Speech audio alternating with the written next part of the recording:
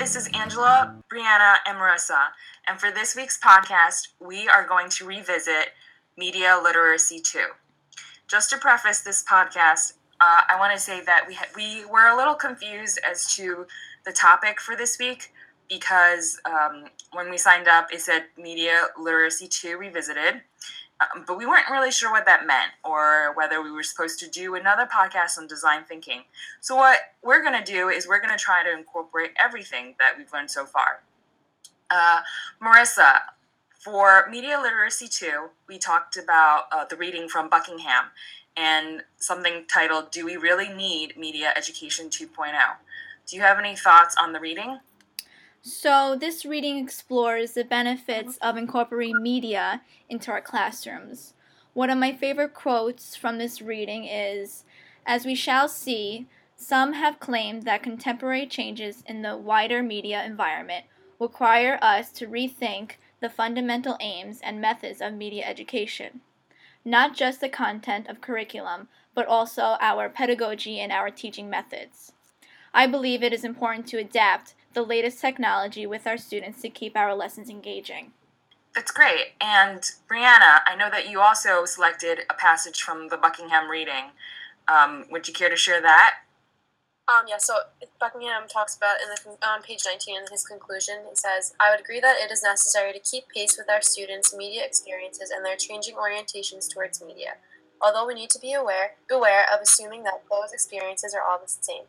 However, keeping up with our students does not mean we should automatically import the latest technological gimmicks into the classroom, let alone start pimping up our Facebook profiles in some hopeless desire to be down with the kids." So I think that's extremely important. I think that it's important to incorporate certain types of technology and media into our classrooms, but not doing it in a way that is inappropriate or it seems like we're trying to fit in with them. I think we need to use technology in a way that's beneficial and not so much like a forced incorporation into the lesson that we're teaching. More like if it works for the lesson, then we incorporate it, not just like a forced incorporation. Right, and that I feel like ties in with what we learned about social media as well as this week's topic, which is design thinking.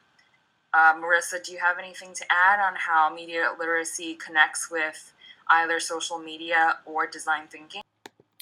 Yes, so part of being media literate is to teach our students the difference between credible and non-credible sources.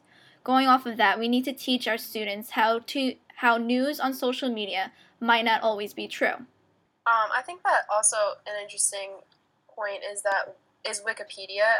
For a while, when I was younger, I didn't know that Wikipedia could be edited and that people could change what's written on there. So as a kid, I was using Wikipedia as a credible source of information because my teachers hadn't taught me otherwise, or that it was a wrong website to use.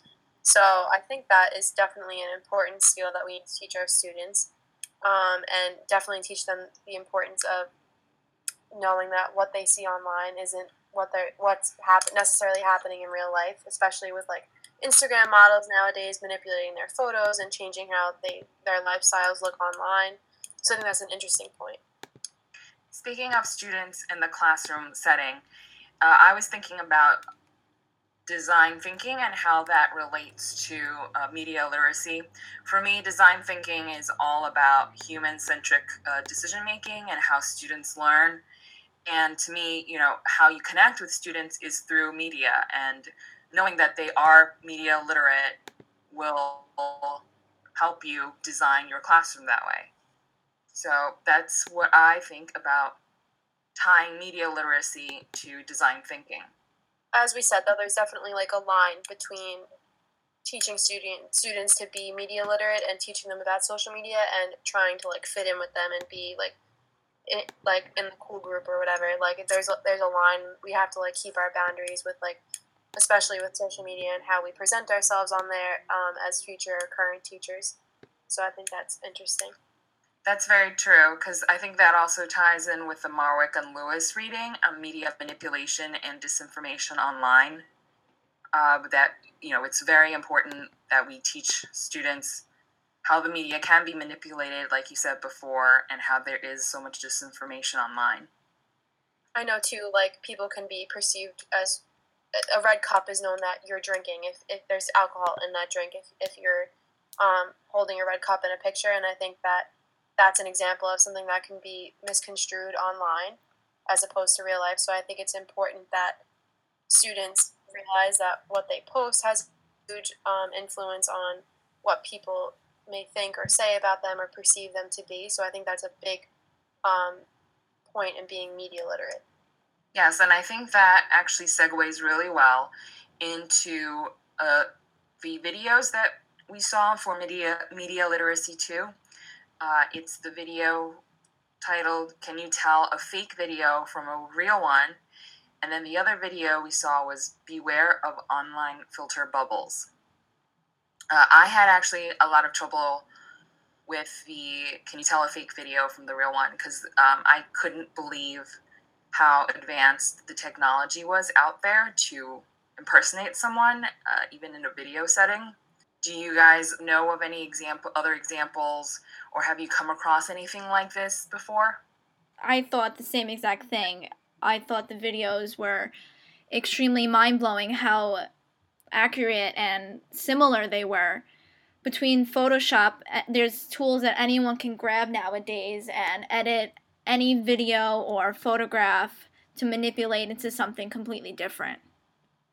And like I said, I think that's definitely like true on social media specifically. Like people are always manipulating their lives or manipulating people to think they're living different lives than they actually are.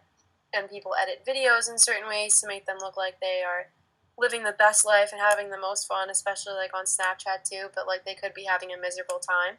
Well, I feel like everyone nowadays are basing their whole lives on their social media. Right. That's their whole life. And if they're having fun on social media, it's not important.